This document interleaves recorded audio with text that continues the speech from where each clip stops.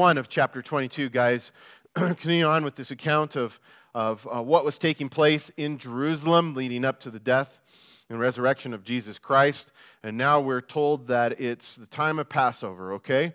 That the day for the feast had drawn near. And so in verse 1 it says, "Now the feast of unleavened bread drew near," which is also called Passover. And verse 2, "The chief priests and the scribes sought how they might kill him." Of course, that's speaking of Jesus, and it says, "For they feared the people." And this was a different kind of fearing of the people that we previously been reading about. We'll talk about that a little bit, but at this point they were fearing a loss of power.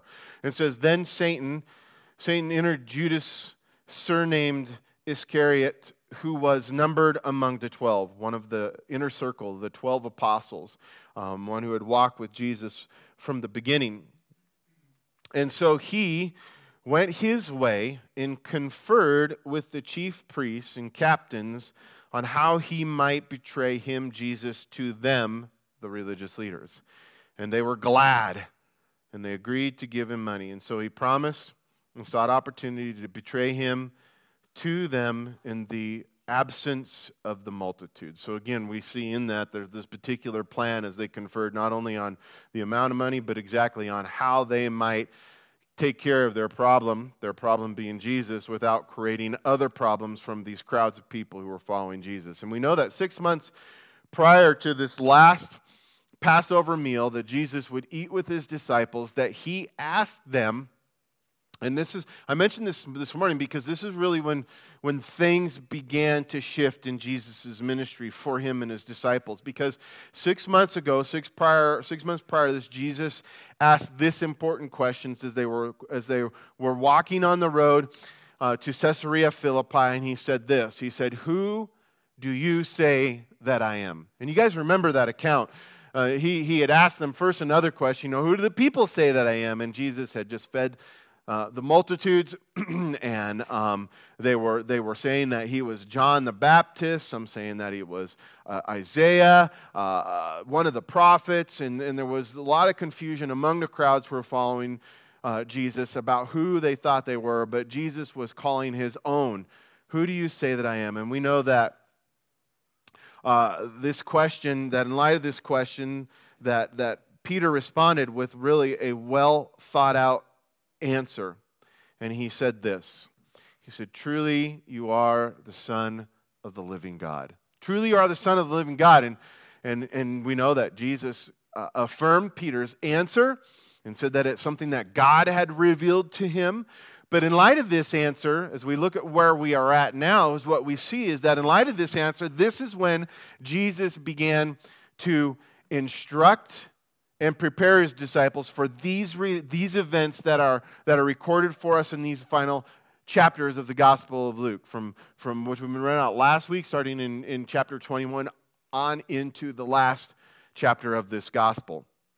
Everything that Jesus had been doing in those final 6 months were leading up to this time now, in preparation for what was going to take place. And even though, this is pretty awesome, it reveals a lot of things to us, but even though Jesus knew full well what would happen to him when he reached Jerusalem at this time, he, according to Luke chapter 9, verse 51, you can go and look there, it tells us that he, even though he knew, he steadfastly set his face to go to Jerusalem, knowing full well what would happen. And these events, this as the Bible refers to it, the hour had come, the hour that Jesus had been sent for. Now that this was about to come to pass, these things were about to come to pass. And as we go through these last chapters, we need to see, it's important to note, as evidenced by this chapter, that all of these things that we're reading about were in accordance to God's divine plan, accordance to his appointment. In other words, they weren't accidents. They were not random chances of things taking place. They did not happen by chance because they had been predetermined by God. These things that we're reading about, every one of them have been predetermined by God. And furthermore, they had prophetically been written about in the Old Testament. And so as we finish this book and we read about this time of suffering that began really in this chapter with Jesus' betrayal and ended with his death on the cross, we must remember that Jesus, with a full understanding of what was going to come, willingly and courageously endured it all for us. That's a pretty cool thing. Now, in the first 6 verses which we just read, we see here that we're once again told about how the religious leaders were plotting to kill Jesus. And we know that they had previously agreed to wait until after the Feast of Unleavened Bread, after this Feast of Passover was done, in order to avoid this uprising of the people who were for Jesus at this time. And they were fearful originally of the fact that if they came against Jesus, that the people would rise up against them because they were in favor of Jesus. But after these most recent encounters with Jesus in the temple, where Jesus had overturned the money changers' table and he confronted the religious leaders and called them out to make a public proclamation of who he is and what the other people that they were now afraid of in a different light were proclaiming Jesus to be. We see that they could not wait any longer, even though they feared the people, but they feared them now because their authority had been challenged, and they felt that power slipping out from between their fingers, slipping away.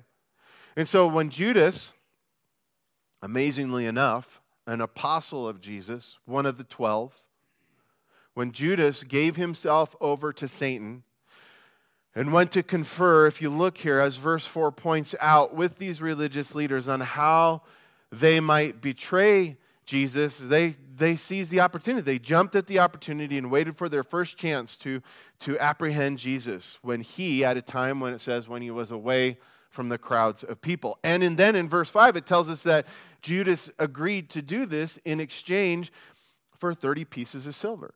And you guys probably know this, but it's worth repeating at this time. This amount of money, this 30 pieces of silver, is the same amount of money that had been determined by the law for the price of a slave. And this is recorded for us in Exodus chapter 21, verse 32. And when we consider that Judas and these religious leaders had decided that the value of Jesus' life and his ultimate death to be worth 30 shekels of silver, we see how Jesus' life and his death really had no apparent value to them or to those who reject him, to those who reject Jesus. And this is exactly the feeling that is being expressed for us, I think, by the prophet Isaiah in Isaiah chapter 53, where it begins here in verse 3 and really goes on to the end of the chapter, but it begins in verse 3 with this sentiment, with this idea of people not valuing Christ. And it says, he is despised, in verse 3, he is despised and rejected by men, a man of sorrows and acquainted with grief. And we hid, as it were, our faces from him. He was despised, and we did not esteem him. We did not value him. But even though Jesus' life had no apparent value for those who rejected him, the truth is that by his life and through his death, Jesus has won not only for himself, but more importantly, I think, from our point of view, for us who believe in him, he's won everything. He's purchased everything for us through his life. The value of eternal life, ultimately in the presence of God. Now, these 30 shekels of silver was not enough money. It was a decent amount of money even at this time, but listen, it was not enough money to make Judas rich. It wasn't like he could go retire in the Bahamas based upon this one transaction. But at this point, it's obvious that Judas was just trying to get whatever he could out of something that he had deemed to be a loss. After all, he'd been following Jesus for 3 years now, invested 3 years of his life, and things weren't going the way that he planned. And according to verse 3, Judas, whose surname was Iscariot, I want to point out that he is also called, in John chapter 17, I think more importantly, he's called the son of perdition, which means literally the son of waste.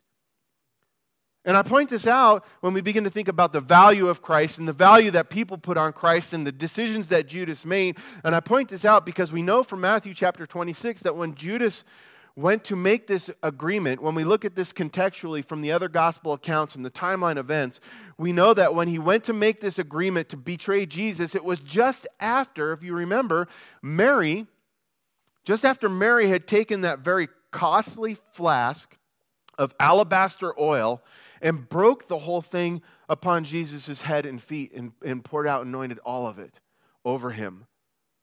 And Mary had done this, we know, as an act of worship. She saw Jesus as of great value. And she did it as an act of worship. But Judas, this son of waste, this son of perdition, had made it clear at that time he did not consider what she had done as an act of worship. He did not see it as a thing of value, and he became indignant by the act, and he asked this question, the son of waste, right? He asked, why this waste? We saw that he valued other things. However, Jesus defended Mary, of course, saying that what she had done by pouring out this expensive oil on him was to anoint his body for his burial. And we know time and time and time again from that point when Jesus had asked his disciples on the road to Caesarea Philippi, who do you say that I am? From that period on, Jesus had intensified this message. Guys, when we're going to Jerusalem, and when I get there, I'm going to suffer. I'm going to be betrayed, I'm going to suffer, and I'm going to die on a cross. And he reiterated that once again to Judas in response to his comments about Mary. And saying, this is what it's for. And apparently this event that we read with Mary and Jesus and Judas's encounter, and that this event is what crushed, I think, Judas's misplaced hopes and really ungodly expectations that Jesus would set up an earthly kingdom and that he, Judas, would reign in power by his side. Now we know that Judas wasn't the only one of the 12 or the other one of the disciples that had these kinds of thoughts. But there was something different here about Judas in that he looked at it all as a waste. In other words, the reality that Jesus had other plans that were different from him, from his plans, was becoming very evident. And this act, as explained by Jesus, further revealed to Judas that he was going to die. And because, listen, this applies to our lives, even as believers, I think. And because Judas's misplaced hopes, and because of his ungodly expectations, he could only see with what Jesus was telling about was coming, he could only see the sacrifice and the suffering. Why? Because of his misplaced hopes and his ungodly expectations. He could only see what was coming as sacrifice and suffering, and he wanted nothing to do with Jesus' plan. So he went to the religious leaders and he made his own plan. A plan to betray Jesus. And Judas was a son of waste, guys. Listen to this attitude. He was a son of waste because his attitude was this: I might as well get what I can while I can. Does not sound like the attitude of the world today who rejects and doesn't value Christ? I might as well get what I can while I can, and at any cost. And in doing so, Judas, the son of waste, the son of perdition, he literally wasted everything and exchanged his own soul and his eternal life for 30 pieces of silver. But about this, Jesus had said in Matthew chapter 16, verses 24 through 26, he said, if anyone desires to come after me, let him deny himself. Guys, that's our plans. That's our ungodly expectations of what we think Jesus should do for us or what we think God's will or plan should be for our lives. And Jesus clearly says, if anyone desires to come after me, let him deny himself and take up his cross and follow me. Why? For who Whoever desires to save his life will lose it, but whoever loses his life for my sake will find it. And then he says this, think about Judas and think about your own life. For what profit is it to a man if he gains the whole world? If he gains 30 shekels of silver, if we gain whatever we can in this life, at whatever cost, at whatever expense, what gain is it even if we gain the whole world and we lose our own soul? Or what is it that a man will gain, will give in exchange for a soul? And so as we consider these things about Judas, I think there's much that we can learn and much that we can beware of, because the truth is that we, even as believers, that we can have misplaced hopes and ungodly expectations in regards to our own relationship with Jesus. And where we come to Him with our own agendas, and where we come to Him seeking our own will to be done and not His will to be done. And doing so, perhaps we in some small way, in our own act of betrayal, count what God is doing either in us or through us as a thing of waste. Now, while Judas was planning out, think about this, while Judas was planning out Jesus' betrayal, Jesus was preparing for this last Passover with His disciples. And in verses 7 to 13 it says this, and then came the day of unleavened bread, when the Passover must be killed. And this was speaking, of course, of the sacrifice of the lamb. Then the day came of the unleavened bread, when the Passover must be killed. And He sent Peter and John, saying, Go and prepare the Passover for us, that we may eat. And so they said to Him, Where do you want us to prepare? And He said to them, Behold, when you have entered the city, a man will meet you carrying a pitcher of water. Follow him into the house which he enters. Then you shall say to the master of the house, The teacher says to you, Where is the guest room where I may eat the Passover with my disciples? And then he will show you a large furnished upper room. There make ready. And so they went, and they found it just as He had said to them, and they prepared the Passover. Guys, we know that Jesus and His disciples, when we look at the other gospel accounts, we know that Jesus and His disciples spent this night where these things had taken place before the Passover, just outside of Jerusalem in Bethany, where Lazarus' house was also at. But He spent it this time at the house of Simon the leper, whom Jesus had healed. And I challenge you to go look that story up. It's a very cool story, and there's a really cool connection to what we're reading about here into Jesus choosing to stay there. I don't want to go into that this morning. But that next morning, we're told on the day of unleavened bread, Peter and John were sent ahead into Jerusalem to prepare for the Passover meal. Now, obviously, we see from the way things were played out here, the way things took place, that this whole event was planned and ordained by God. And the fact that there was a man who would be waiting to meet them and let them use this guest room of His house, I think it clearly illustrates that this is all something that had been predestined and foreordained by God. And we're told that Peter and John would be able to identify this uncertain man by the fact that he would be carrying a container of water. And this might seem like some kind of really undistinguishable thing to be looking for, but typically we know culturally at this time that it was the women who would go and gather the water from the well. And so to see a man carrying a pitcher of water would have been a little bit out of the ordinary. And so we can kind of see how the connection was being made here for them. And once Peter and John had found this man, they were also told in verse 11 to say, the teacher, quote unquote, the teacher says to you. In light of this, we can also discern that this man in some way knew who Jesus was. Whether it was a personal or intimate way, or if he had just heard of Jesus, or maybe God supernaturally had spoken to this man and told him that the teacher, that Jesus is going to be coming, prepare these things. And we don't know why, but we know that it was preordained, that it had been planned beforehand. That's what we see. But listen, there's a subtle note here I think that it bears pointing out, and it's the fact that this man who is mentioned here that he's not mentioned by name in any of the gospel accounts. I think that Jesus knew his name, and Jesus could have said, hey, go and find so-and-so.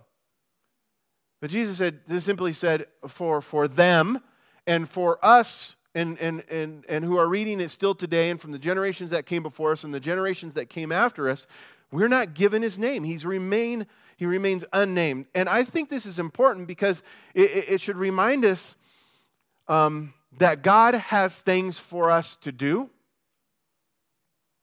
things that he's appointed for us to do, good works that he's prepared for us so that we might walk in them. And it's better for us to do them without anyone ever knowing that it was God who used us to do it.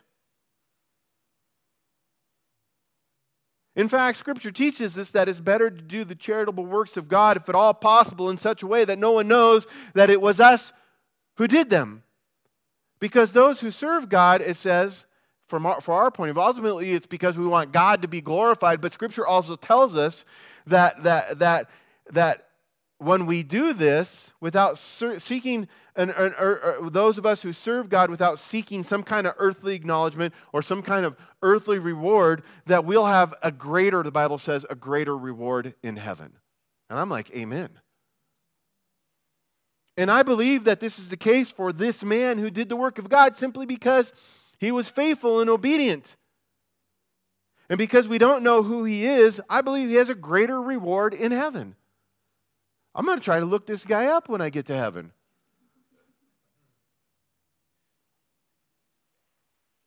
I think he's a good example for us. And the point is that this should cause us to examine, I think again this morning, guys, our own motive. Should cause us to examine our own motives and check our own heart to see if we're doing the charitable deeds or the good works that God has appointed us to walk in simply out of obedience and faithfulness. Or to check our hearts and see if we're doing them and doing them with the hope that others will notice. And I think, listen, I think the best way to determine this, to see what the true motive of our heart is to ask this question: are we offended when no one appreciates or recognizes what we've done? Are we offended when no appreciations or recognitions are sent our way? Remember, Jesus said this. He said, take heed that you do not, in Matthew chapter 6, take heed that you do not do your charitable deeds before men to be seen by them. Otherwise, listen to this warning, otherwise you'll have no reward from your Father in heaven. And granted, get this, guys, I think that the accolades that come from God, the rewards that come from God, they are so much greater than any kind of earthly acknowledgement or accolade that we can get here for the works that we do. It's a bad exchange. It's a bad exchange. He says, don't do this, otherwise you'll have no reward from your Father in heaven. Therefore, when you do a charitable deed, do not sound the trumpet before you as the hypocrites do in the synagogues and in the streets, that you may have glory from men. Assuredly, I say to you, they have their reward. But when you do a charitable deed, do not let your left hand even know what your right hand is doing, that your charitable deed may be in secret. And your Father, who sees in secret, will himself reward you. So in verse 14, as we continue on, it says, when the hour had come, and this was, of course, to share the meal, to celebrate and remember the Passover, he sat down, and 12 apostles with him. And then he said to them, with a fervent desire I have desired to eat this Passover with you before I suffer.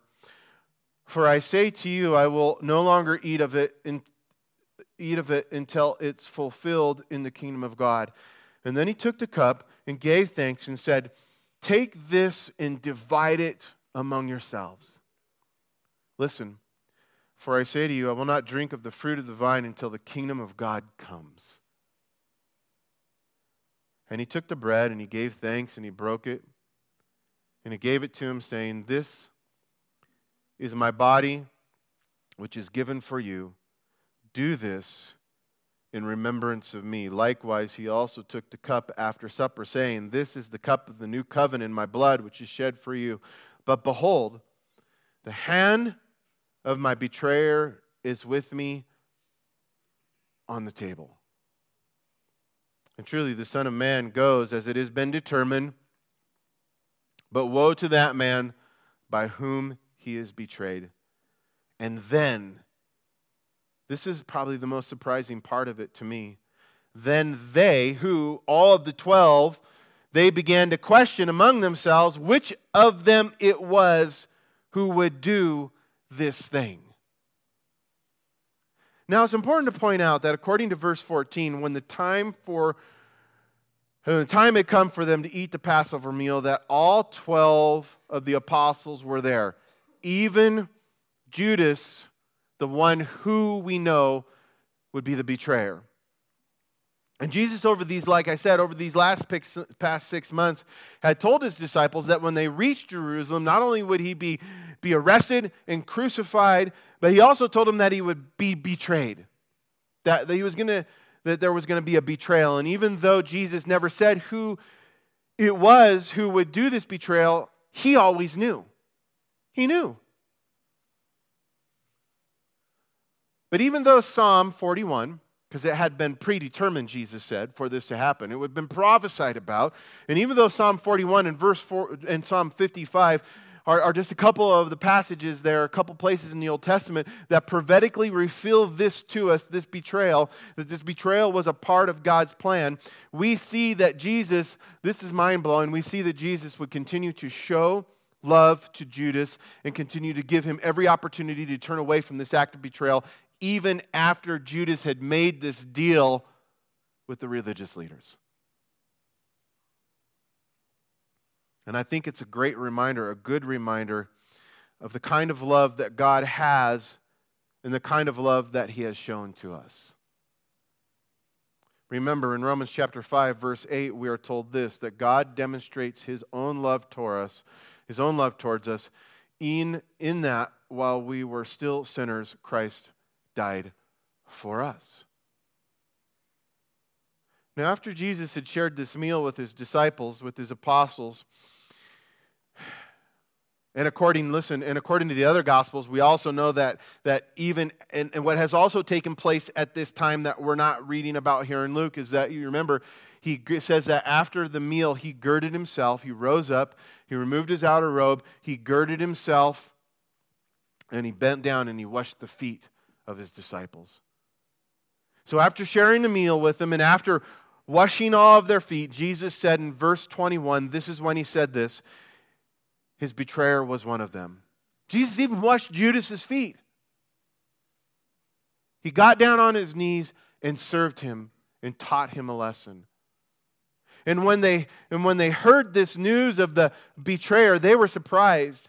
And they had no clue who this was, who it would be. And in fact, we know from Matthew's gospel, this is really key, we know from Matthew's gospel that all the apostles, except for Judas, all of them had asked Jesus one by one, saying to him, listen, these 4 words, Lord, is it I? All of them asked that. All 11 of them, all of them except for Judas. Lord, is it I? Lord, is it I?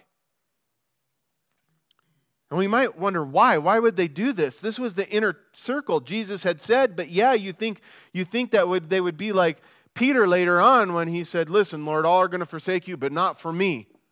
I'm not going to. And of course, we know that Peter denied him 3 times. But I believe that they all asked this question with a sincerity because in this moment, each one of them was being honest with what they knew to be true of their own hearts. That their heart, like our heart, is wicked and it's deceitful.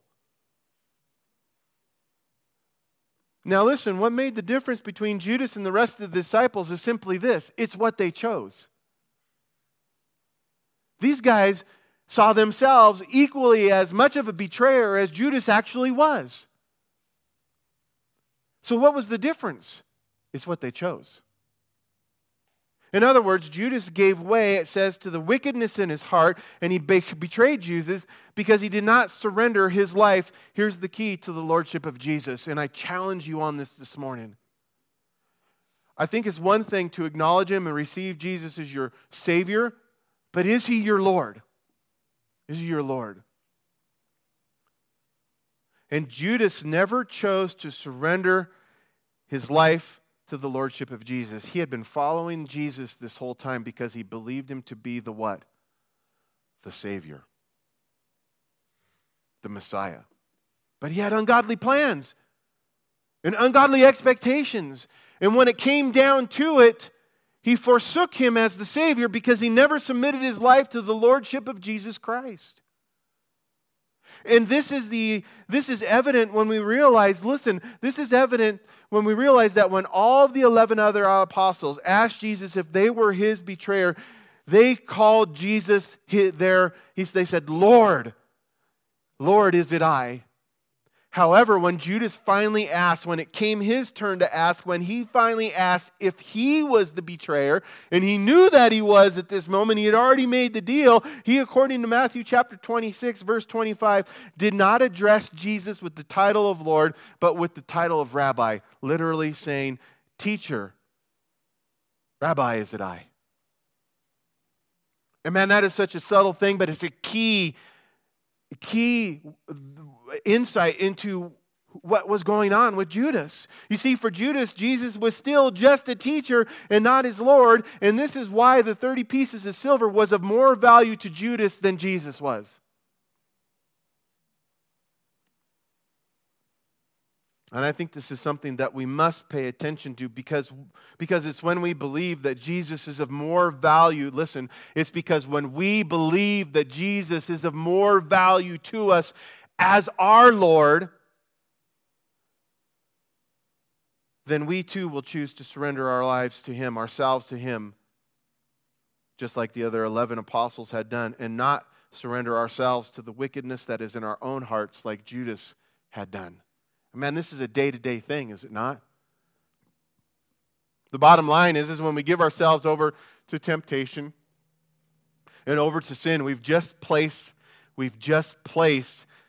a greater value on our sin than we have on Jesus.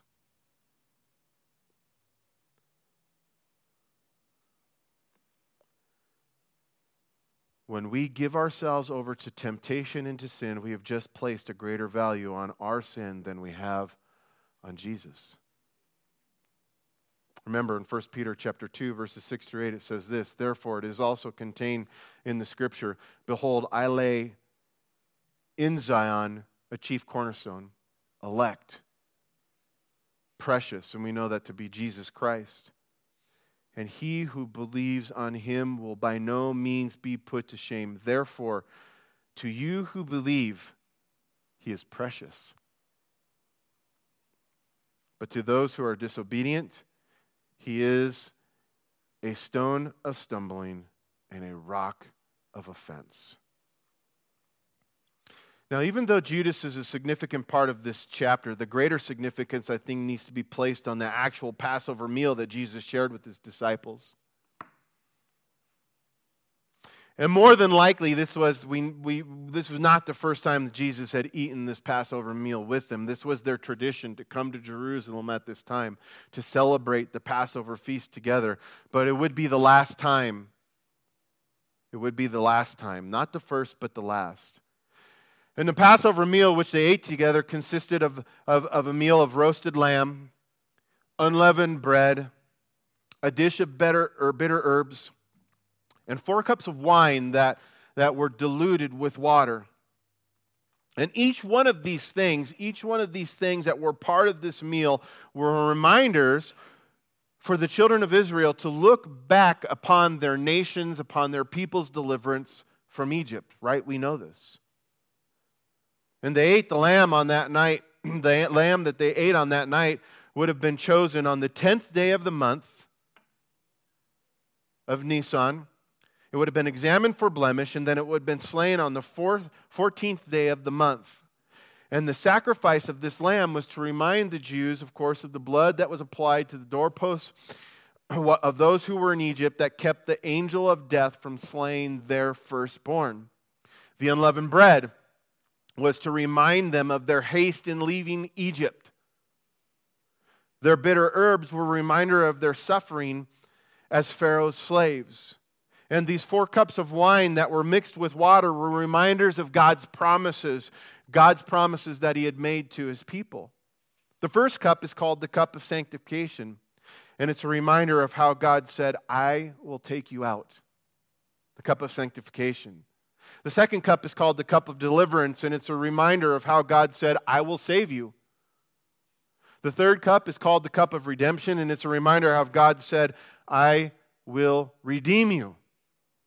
I will take you out, I will save you, and I will redeem you. And the fourth and the last cup is called the cup of consummation. And it's a reminder how God said, He said this to them, He said, I will promise of that He would take them out as a nation. And for the Jews, the Passover feast is and still is today, it is and was a memorial of this past victory, this past deliverance, this past salvation. But listen, on this night, Jesus said He would institute a new supper that would be now a memorial of His death. Not just of what had taken place in Egypt, but it was now a memorial of His death. And in verse 19, it says that Jesus took the bread and He told His disciples that this bread was now to represent His body, which was to be given for them. And then in verse 20, He took the fourth and the final cup and He said, it is a cup of a new covenant in His blood, which is shed for you. And with this, Jesus was pointing His disciples, again, for them forward, and us, of course, as believers on the other side of it backwards, but it was pointing His disciples to His death on the cross and how His body would soon be broken, how His body would be broken, and how His blood would be spilled as He would become the sacrificial Lamb of God. In light of this, we look back today to Jesus' death on the cross, and we still remember. We remember what Jesus did for those who believe in Him with our own communion service. When we eat the broken bread, which represents Jesus' body, and when we drink the juice from the fruit of the vine, which represents Jesus' blood, which was shed for us in the forgiveness of sins. But listen, guys, we also do this as a reminder as we look forward, we're told, as we look forward to His return. He even told them here, listen, I'm not going to drink of this and eat of this anymore until I come again. And we look forward not only to His return, but to the coming of the kingdom of God, to the day when we will be gathered together to eat and drink with Jesus in heaven at an event called the Marriage Feast of the Lamb. This morning, as we end, I want to read these last few verses. Verse 24, it says, Now, this is how this whole thing ends, and it's really sad, especially based, I think, upon the beautiful things that have just taken place here, not just with the betrayer, but of the meal that they shared, and these promises that were being brought forth, and of the lessons that Jesus was teaching them and how He was serving them. And here it tells us in verse 24 that there was also a dispute among them as to which of them should be considered the greatest. It's almost unthinkable at this point when you realize what has just happened. And Jesus told them, listen, I'm going to go away. One of you are going to betray me. One of you is the betrayer. And through this whole evening, it ends on this note. There was this argument between them, a dispute between them, these 12, as to which of them should be considered the greatest. And He said to them, the kings of the Gentiles exercise lordship over them, and those who exercise authority over them are called benefactors. But not so among you. On the contrary, he who is greatest among you, let him also be as the younger, the least. And he who governs as he who serves. For who is greater, he who sits at the table or he who serves? Is it not he who sits at the table? Yet I am among you as one who serves. But you are those who have continued with me in my trials, and I bestow you upon you a kingdom, just as my Father bestowed one on me, that you may eat and drink at my table in my kingdom and sit on thrones judging the 12 tribes of Israel. Now, sadly, we know that this was not the first time the disciples had argued among themselves, right? About who was going to be the greatest. In fact, this was, at least from what I can discern, that at least is recorded for us, and I think it probably happened more than this, but it was at least the third time that this had taken place, where they were arguing about who was going to be the greatest. But in light of what Jesus had said and done on this evening, this time I think it was inexcusable. There is no excuse for it. But in a customary manner, Jesus, as always, was kind, and he was gracious to his disciples, and he explained that they were thinking like an unsaved Gentile and not like God's children. And I think we often do that too in our own minds. Is we forget that we're God's children, and it changes our perspective. It changes the way we not only think about ourselves, but about one another and about this world that we live in. And I think this is the real reason. They lost sight of who they were. And the point that Jesus was making is that the way things are done in this world is not our example to follow. On the contrary, Jesus is our example, right? And by his example, he has completely reversed the measure of true greatness. Think about that. By Jesus' example, he has completely reversed the measure, the standard of true greatness. And true greatness is to be like Jesus.